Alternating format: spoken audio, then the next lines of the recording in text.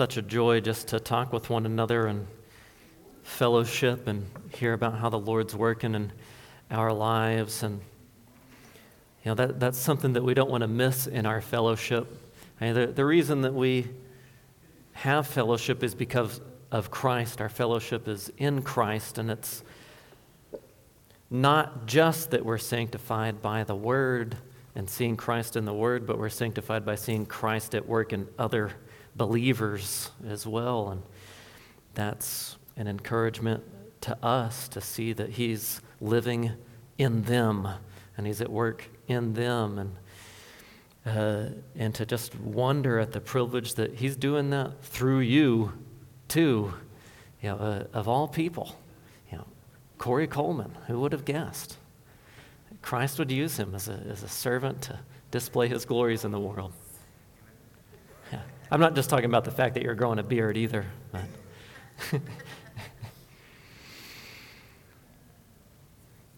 we're going to be looking at Numbers chapters 20 and 21 this morning. I've titled this section, Look and Live. This is the section where we'll come across that serpent raised up on a standard that the Israelites were to look to, and they would live. And I broke out the sections and within here, and had a really hard time coming up with titles for the sections. What I mean is I had a hard time making them smaller and shorter. So they're just more verbose this time. So this is the morning of the verbose Sunday school lesson. So as we approach this text together, let's pray.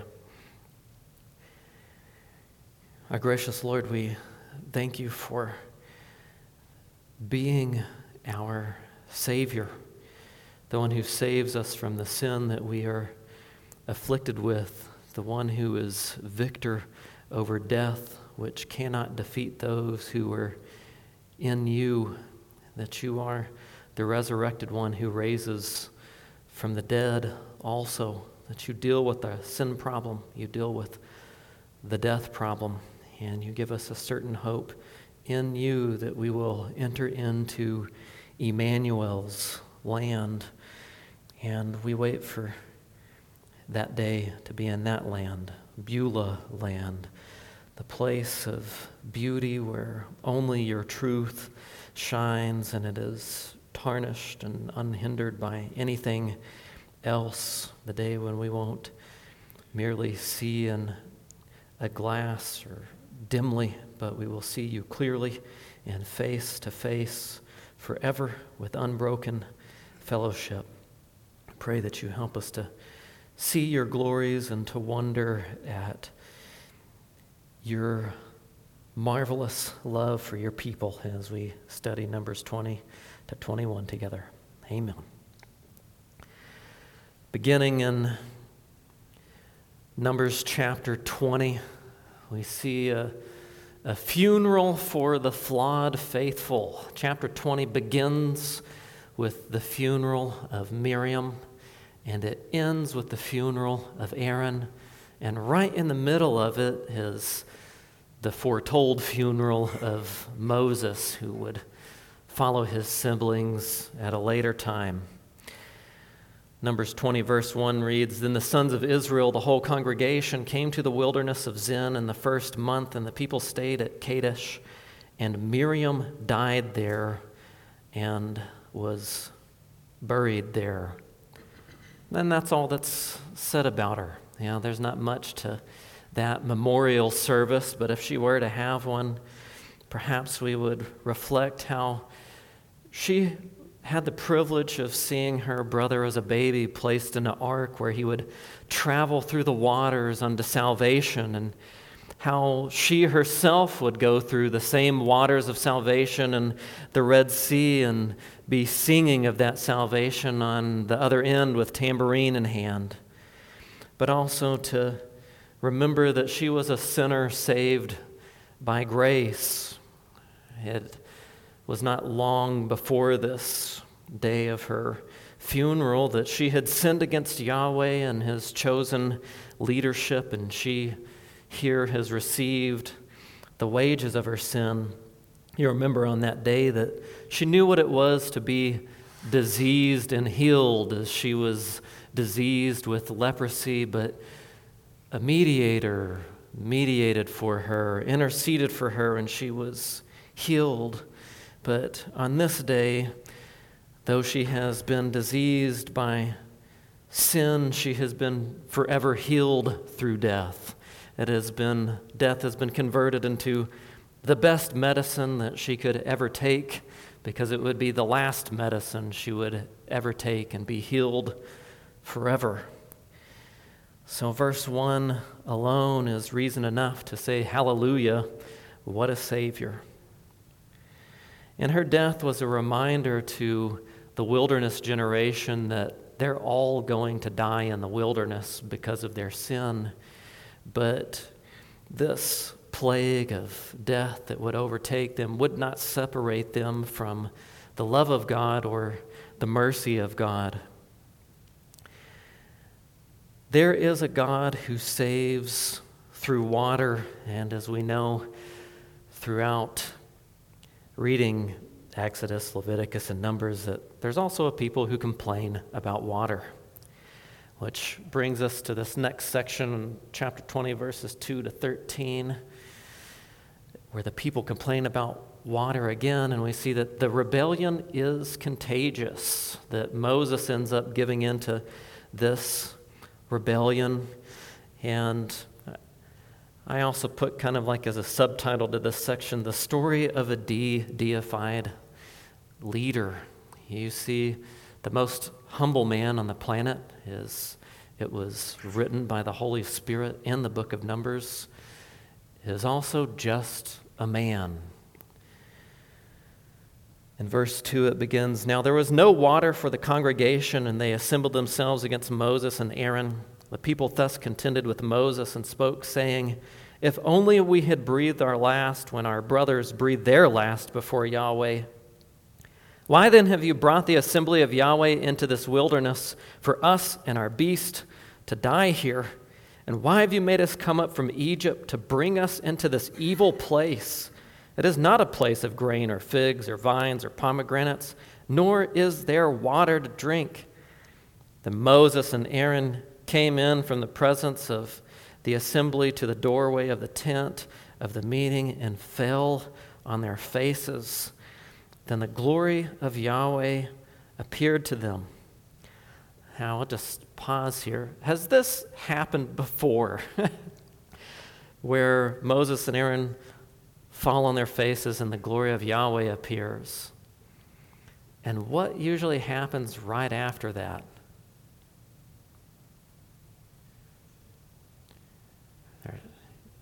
There's things like fire, judgment, death. Now just note, this time things are different. In verse 7 it says, "Yahweh spoke to Moses, saying, 'Take the rod, and you and your brother assemble the congregation, and speak to the rock before their eyes, that it may yield its water. You shall thus bring forth water for them out of the rock, and let the congregation and their beast drink.'" So you see, this is different here. It isn't Yahweh saying, "I'm angry and I'm going to kill them. Get out of the way." Instead of fire, it's water. Going on in verse 9, it says, "So Moses took the rod from before Yahweh, just as he had commanded him, and Moses and Aaron gathered the assembly before the rock. And he said to them, 'Listen now, you rebels, shall we bring forth water for you out of this rock?'" All right, what just went wrong there? Was he following instructions? Who was the one who was going to give them water? Yeah, was it Moses? I mean, they kept wanting to say that he was responsible for all of this stuff, and he really wasn't. And now all of a sudden he wants to say, "Okay, fine, I'm the one doing all of this stuff for you guys." Then Moses raised his hand high, and he struck the rock twice with his rod. Now, what's wrong with that? What's wrong with striking the rock twice with his rod? Yeah, just told to speak to it. That was it. He didn't say strike it twice. But even so, does God say, you know what, you messed it up. I'm not going to give them water. You guys can all just die. So here's what happens. Even though he disobeys, even though the people had disobeyed, it says water came forth abundantly. This is a picture of grace that abounds more than our sin. It says, and the congregation and their beast drank. But Yahweh said to Moses and Aaron, because you did not believe me, to treat me as holy in the sight of the sons of Israel, therefore you shall not bring this assembly into the land which I have given them.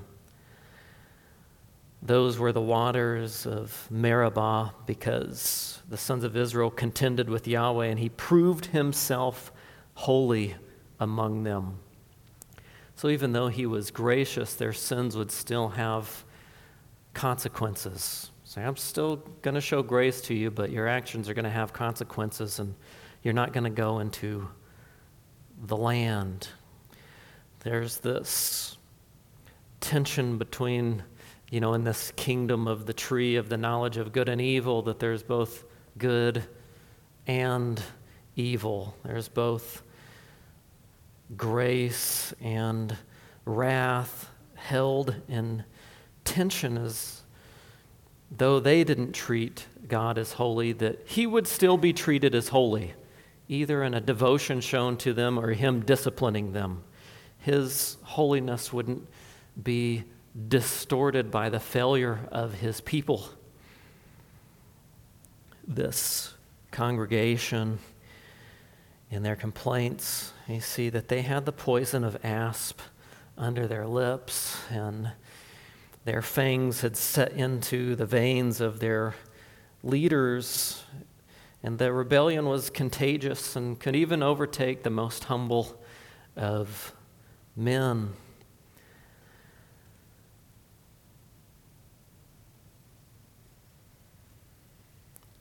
And Moses, as he was overtaken and he struck the rock twice, this reminds us of back in Exodus 17, there was another time that he stood on the rock and the presence of God was before that rock. And in that instance, he struck the rock once. He struck it only once. But in the second event with the rock, he's only to speak to it.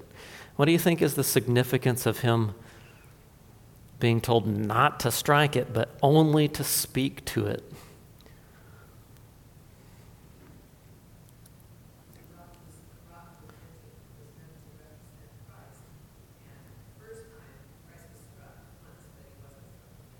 Yeah, you get it. It's the Messiah rock that traveled with them and provided for them, and that rock, which was Christ, that followed them, was only to be struck once, and then after that, you only speak to him. He's never to be struck again. There's this Messiah rock gospel picture, and Moses messes it up, which is why he doesn't get to go into the promised land. And this puts an emphasis on the spoken word of God. It's the spoken word of God that's to remind them that this rock was only to be struck as your substitute once. That's exactly what the point was in Exodus 17. It was a people who should be struck by God, but instead he puts a substitute rock in their place that's struck in their place and provides living waters to them, which they didn't deserve. 1 Corinthians 10:4 says, they all drank the same spiritual drink, for they were drinking from a spiritual rock which followed them, and the rock was Christ, which I'm sure I've said this a few times, but the number one, I guess you'd call it title for Jesus is Lamb of God. And guess what the number 2 title is for him? Rock. He is our rock. That's exactly how Moses wrote about this and understood this. When you get at the end of Deuteronomy, you read Moses' rock song. which is an offense to the fundamentalist in the room that Moses was into rock music. Maybe like Creedence Clearwater Revival or something. But he's saying, God is our rock. He's our protector, our provider, and guide. But what we see here in the life of Moses is that a life that's lived contrary to the gospel, it distorts the gospel. Like how you live is also part of your witness. It's not just what you say, it's what you do. Your conduct matters very much. And it has consequences. Notice that Moses' rebellion, it's not met with partiality, and that God doesn't say, well, because you have this high position that I've given you, I guess I can overlook this. And because of your elevated status, I won't punish you like I punish other people. See, God doesn't show any partiality. Moses sinned like the wilderness generation, and he will die with the wilderness generation. This is a reminder to us that carelessness to God's commands are costly. Even though we remain under his grace and in his salvation, there's still consequences that may follow us for the rest of our life. And humble as Moses was in this moment of weakness, he didn't believe, or he didn't have faith, and he didn't treat Yahweh as holy. He fell into anger and violence, which was also used as a blessing in a way, in that what it did was Moses decreased and Yahweh increased. People wouldn't look at Moses on a pedestal because Yahweh took away the pedestal. They wouldn't just say, well, we just follow Moses and everything he says because he was always right and never messed up at all. And we had talked recently in our leadership training how something similar happened with Martin Lloyd-Jones and having an errant view of the filling of the Spirit and believing that Christians could get this second blessing of the Spirit and reach a higher level of Christianity when that happened. And he was brought to a public debate where he was to defend his position, but as people heard him set forth his position, they recognized he can't defend it from Scripture. And Ian Murray, who writes a biography on that, he comments on how this was a very good thing for the people to see that Lloyd-Jones was obviously wrong about something, because what it did in their minds is it de-deified Lloyd-Jones.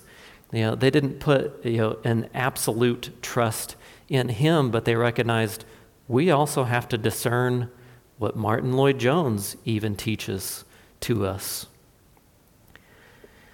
J.C. Ryle, writing on this sort of phenomenon of the best of men being men, he says, quote, "We must remember that the best of men are but men at their very best, and that the most eminent saints may be overtaken by temptation and yet be saints at heart after all. We must not hastily suppose that all is evil where there is an occasional appearance of evil. The holiest man may fall sadly for a time, and yet the grace within him may finally get a victory. Is a man's general character godly? Then let us suspend our judgment when he falls and hope on." End quote.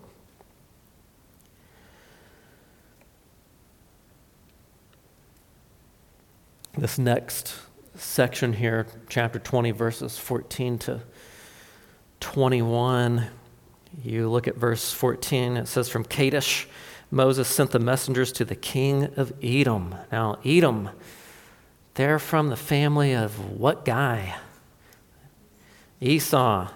And listen to this language, "Thus your brother." Like, who's your brother, Edom? Your brother Israel. And Israel came from what fella? Jacob. Yeah, so you have the Jacob and Esau saga continues. And brother Israel, this is Moses saying, your brother Israel has said, you know all the hardship that has befallen us, that our fathers went down to Egypt, and we stayed in Egypt a long time, and the Egyptians treated us and our fathers badly. And then listen to the gospel testimony here. He says, so we cried out to Yahweh, and he heard our voice and sent an angel and brought us out from Egypt. Now behold, we are at Kadesh, a town on the edge of your territory. Please let us pass through your land. We will not pass through field or through vineyard. We will not even drink water from a well. We will go along the king's highway. We will not turn to the right or to the left until we pass through your territory. And guess what? Edom says, you shall not pass through us, lest I come out to meet you with the sword. Not very brotherly. This is a reminder. This is why I titled this place is not your home. The sojourning Israelites, right? This is not your home. And in parentheses, and family problems will remind you of this.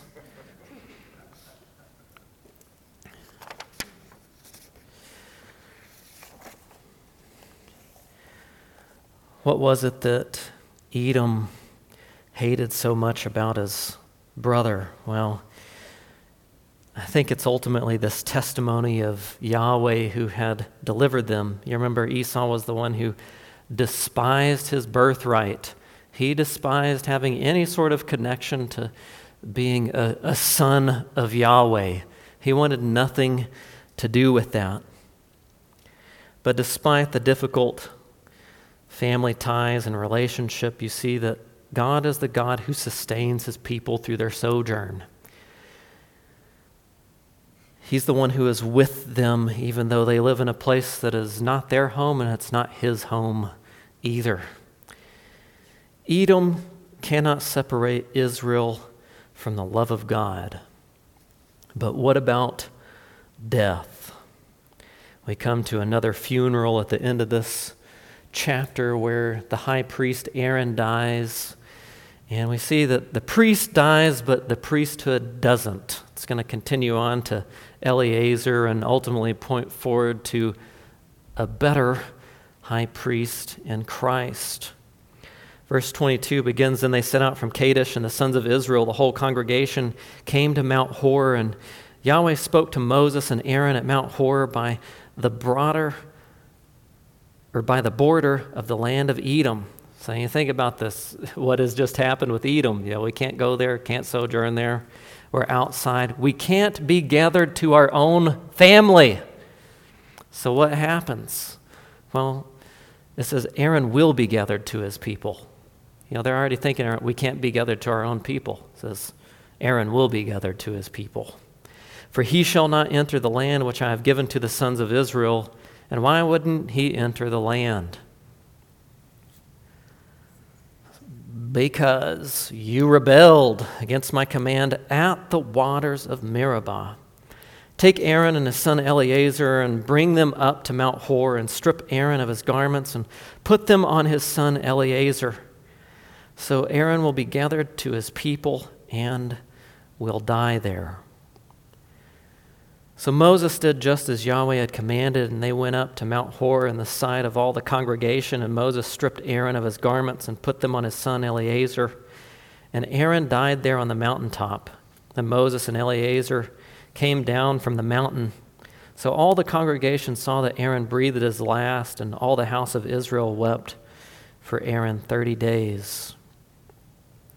Again, a very short memorial, and not to be much to be said about this man, Aaron, but in evident humility, a guy who sat quietly after burying two of his sons, Nadab and Abihu, who in humility received the Lord's sovereign working in that, as well as receiving the just discipline of his sins and being derobed and passing it on to his son Eleazar. You don't read that he fought to try to maintain the priestly robe. So he just went up the mountain, took it off, handed it to him. There's an evident trust of the Lord here in the end of his life that you see. And This section of Yahweh speaking about Aaron, it begins and ends with the words, Aaron will be gathered to his people. There is a family in this life that he couldn't be gathered to, but there is a family gathering in which he would always have a seat at the table. You see here, Yahweh spoke to Moses and Aaron about life beyond the grave. He spoke to them about a resurrection gathering, not unlike the old spiritual songs that often have that line, I'm going to meet my mother there. Now, Aaron died because he rebelled, and we see again that death is no respecter of persons or positions. All have sinned and fall short of the glory of God, and the wages of sin is death, but the gracious gift of God is eternal life in Christ Jesus, our Lord. And though he died, he was gathered to his people.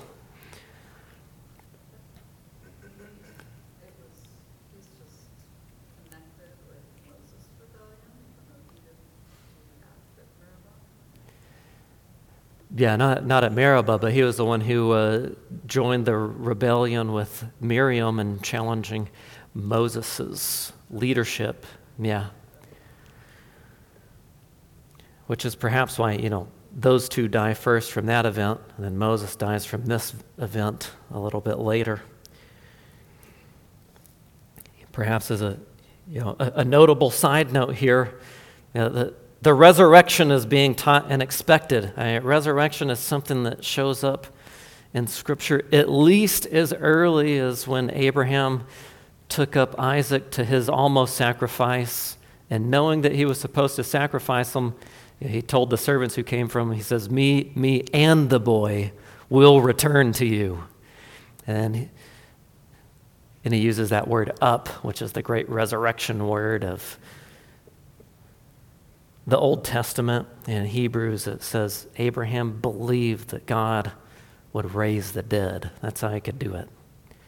So resurrection isn't something that shows up like toward the end of the Gospels way later in the Bible.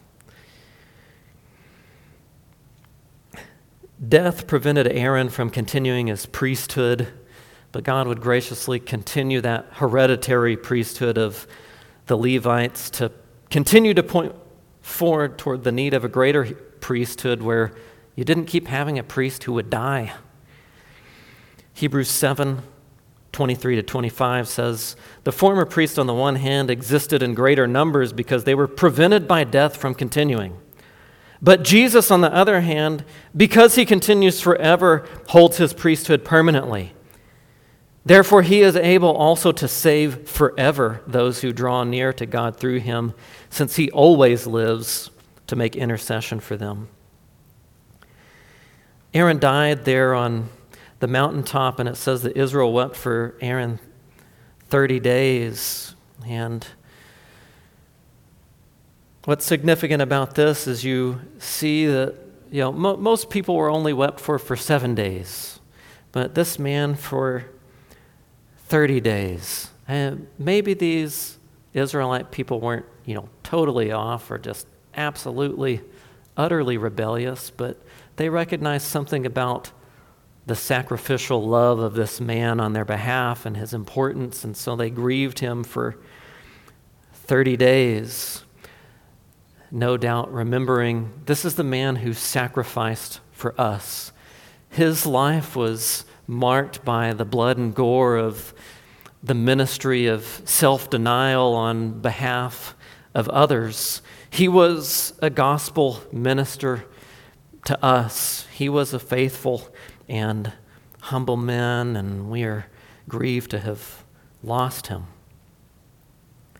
Aaron was not a man chosen for his aptitude or ability to be holy, but by the grace of God he was what he was, and he received his holy status not by how well he did his job, but by the grace of God who called him and finished the good work that he began in him.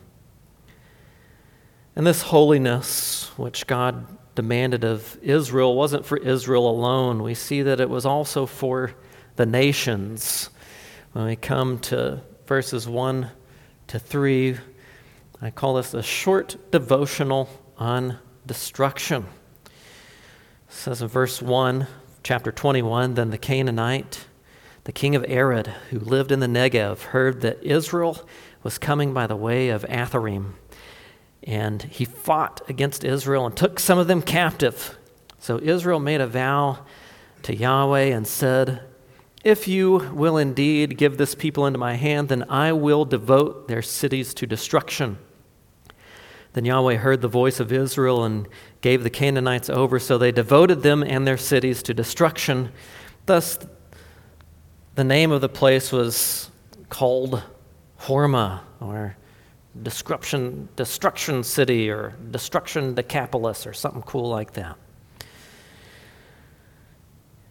Just after these two funerals, the Israelites have to deal with the trial of some of them now being taken captive by Canaanites, but you see something in them where perhaps there's some sort of change, maybe, in that now they want to devote these enemies to destruction.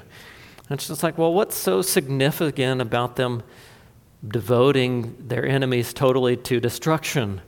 Well, they weren't fighting them to get the war spoils. This wasn't an endeavor to get something for themselves. It was an endeavor to show that they trust the Lord and want to honor him and give everything to him that is due to him.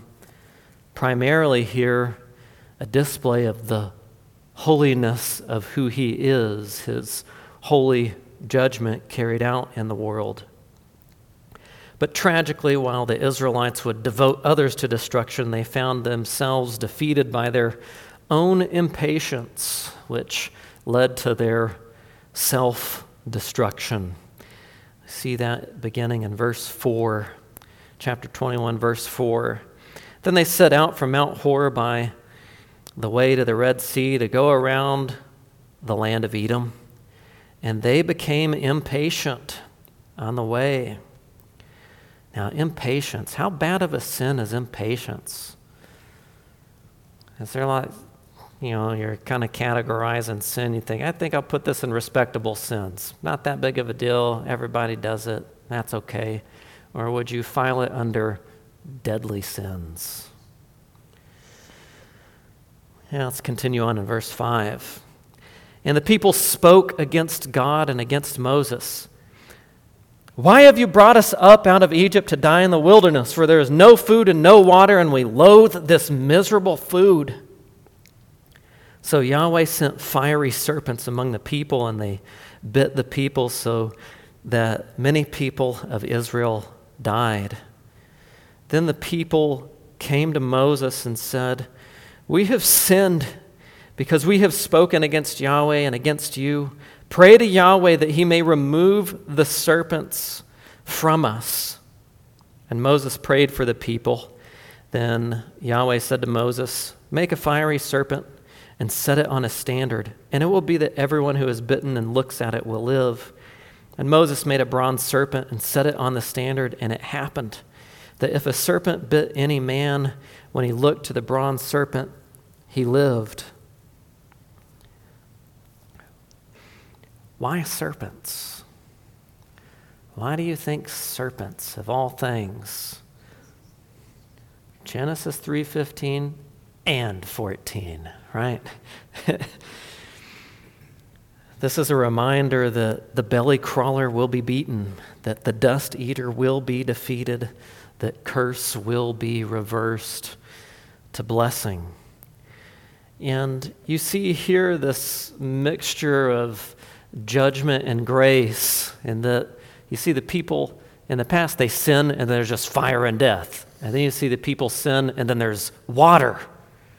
Okay. And then in this event, you kind of have that judgment and grace brought together. You have, fiery serpents and a way of salvation, and some people live. And so it's all mixed together here. And this serpent affliction, what it does is it raises prayers to God that he would raise his heel over the head of the serpent and crush it.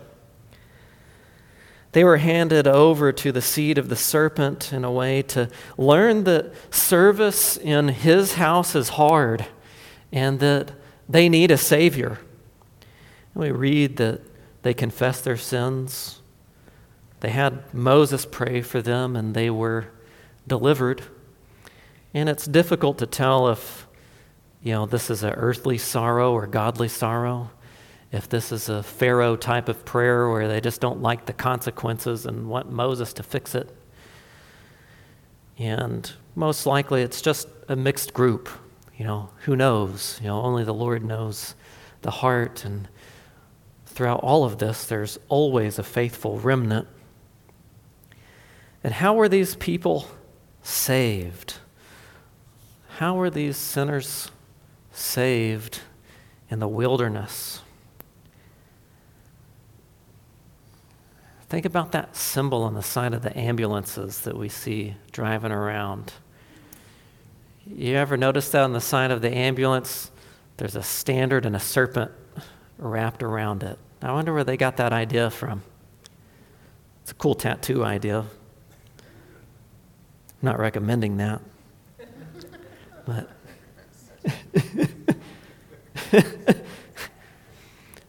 all things are lawful, but not all things are beneficial.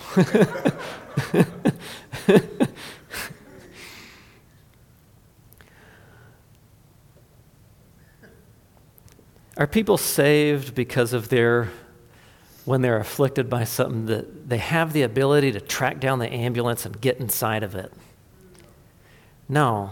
Most of the time, at most, all they can do is look. They can look and live if they're even able to do that. And that's how the Israelites were saved, just by looking. But what were they looking at? A serpent. And what was the serpent exactly?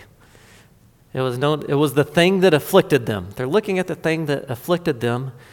And how were Israelites taught to view these slithering reptiles? Because I think about it, in their sacrificial system, there's these clean animals that make you clean, and there's something like you just don't touch them, you get booted out of the camp for a week. A serpent, was this a clean or unclean creature? This is weird, right? Is that you're looking at this thing that it's unclean, it's abhorrent. If the bread of life was distasteful death to them, how much more an unclean reptile being the thing that you look at and you're saved? It was normally clean animals that were sacrificed, that were tied to this idea of being made clean, but now a cursed thing is what cures them. How foolish is the way of salvation? Looking at a serpent on a standard and living.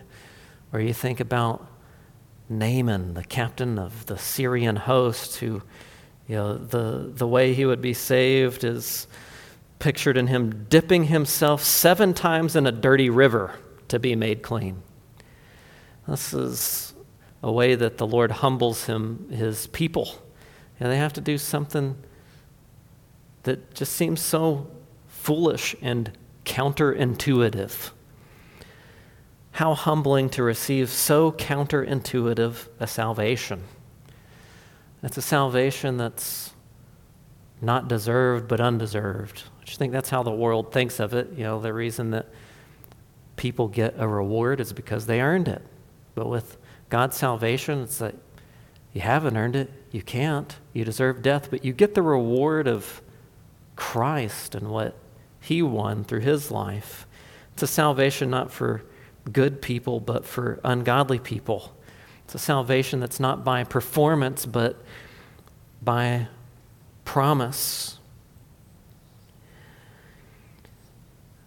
This event may bring you to recall John the Baptist and how when he was preaching in the wilderness of all places in God's providence, he said, "Behold the Lamb of God who takes away the sin of the world." And then that one who is the Lamb of God later teaches Nicodemus in John 3, "And as Moses lifted up the serpent in the wilderness, even so must the Son of Man be lifted up, so that whoever believes will in him have eternal life."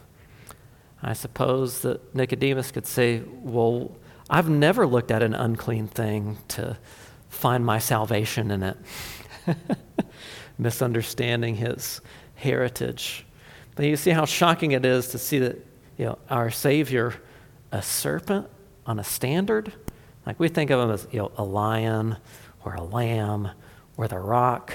Yeah, come on, Jesus, a serpent? That just doesn't seem like the thing to pick.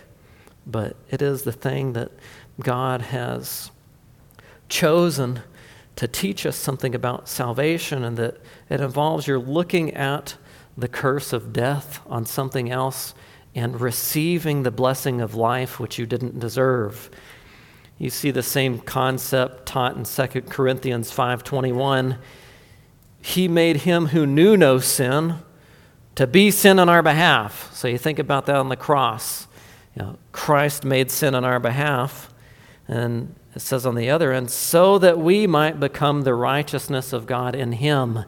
You see the exchange is that when you're looking at Christ on the cross, he's taking on the affliction of the serpent and sin, but he's giving life and righteousness.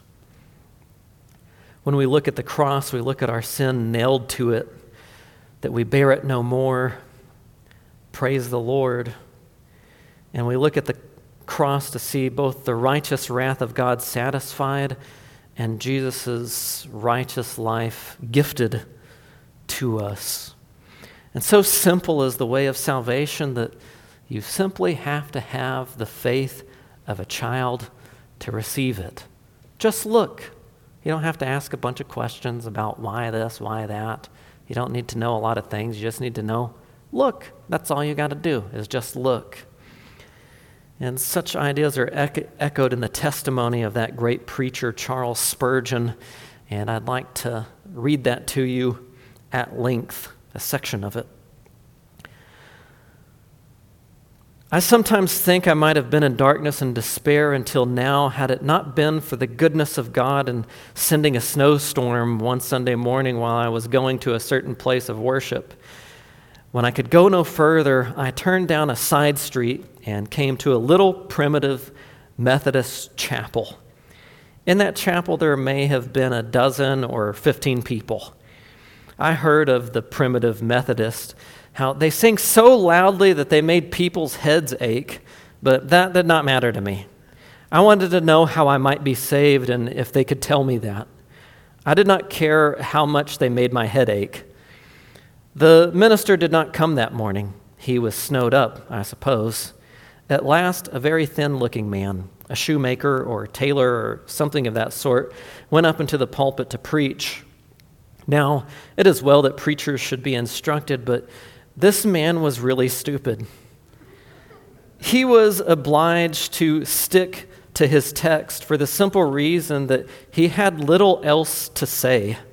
The text was, "Look unto me and be ye saved, all the ends of the earth." Isaiah 45:22. He did not even pronounce the words rightly, but that did not matter. There was, I thought, a glimpse of hope for me in that text. The preacher began thus, "My dear friends, this is a very simple text indeed. It says, look.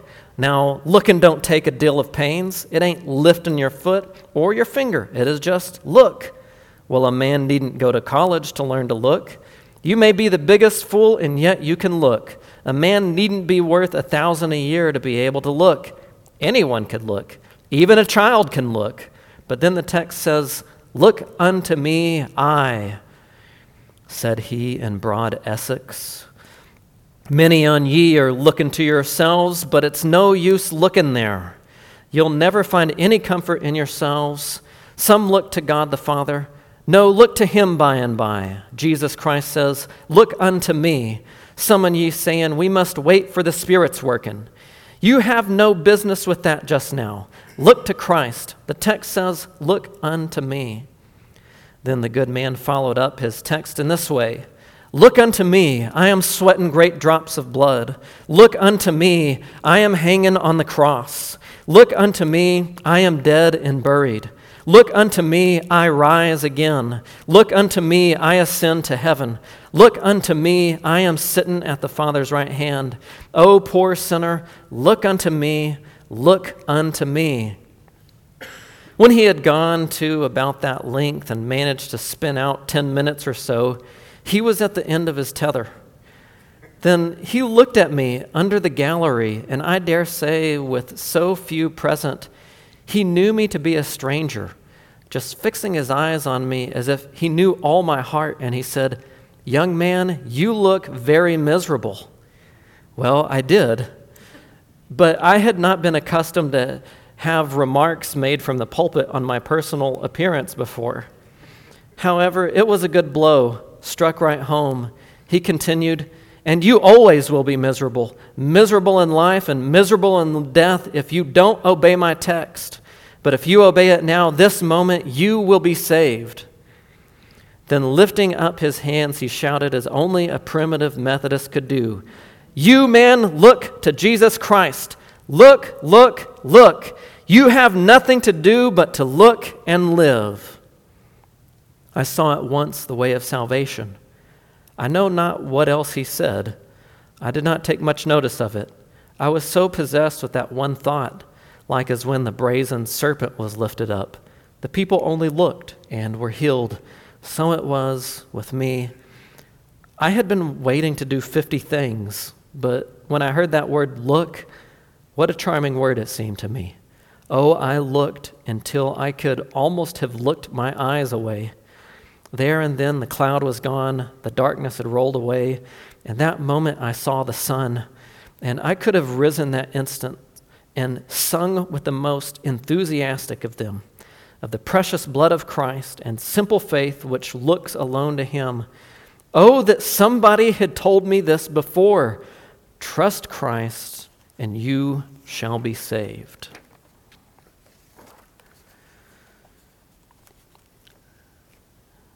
As the testimony of God's holiness and faithfulness goes on in Numbers 21, this last section, you see success in song, Sihon and Og, which becomes a part of the Israelites' creed. In 21, 10 to 20, that section, you see that the Israelites began to start having great victory in war, and there's this book called the Book of the Wars of Yahweh, which display who the true warrior really was in all these battles, that it wasn't the battles of the Israelites, but of Yahweh fighting for them. And if you look there in verse 17, you'll see that this is when they wrote that great VBS hit, "Spring Up, Oh Well." That might be like the oldest song in our hymnal if we have it.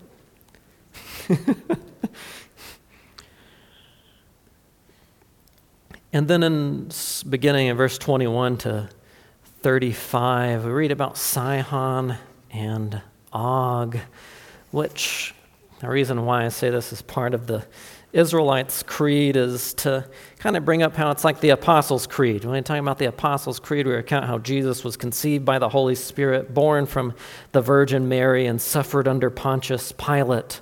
There's things that we confess and believe, and this event would become a part of the Israelites' creed, and they would recount Sihon and Og as a memory of God's salvation and a reminder of his faithfulness looking forward. In Deuteronomy 3, Moses preaches this to them, and he says, "So Yahweh our God also gave Og, king of Bashan, with all his people over into our hand, and we struck them until there was no survivor remaining for him. And we captured all his cities at that time.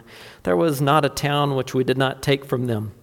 60 cities, all the region of Argob, the king of Og and Bashan." We see here that holiness was not just for Israel, but for all nations. He would make people holy with a salvation through judgment. And if God won't spare holy judgment of his own chosen nation, he won't spare any nation.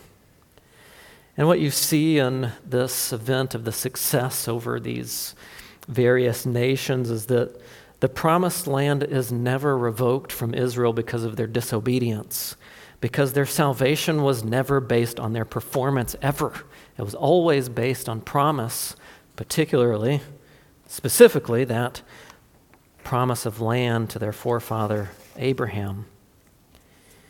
And we're beginning to see here a transition from that wilderness generation who's going to die in the wilderness and the promised land generation who will be led in victory under Joshua.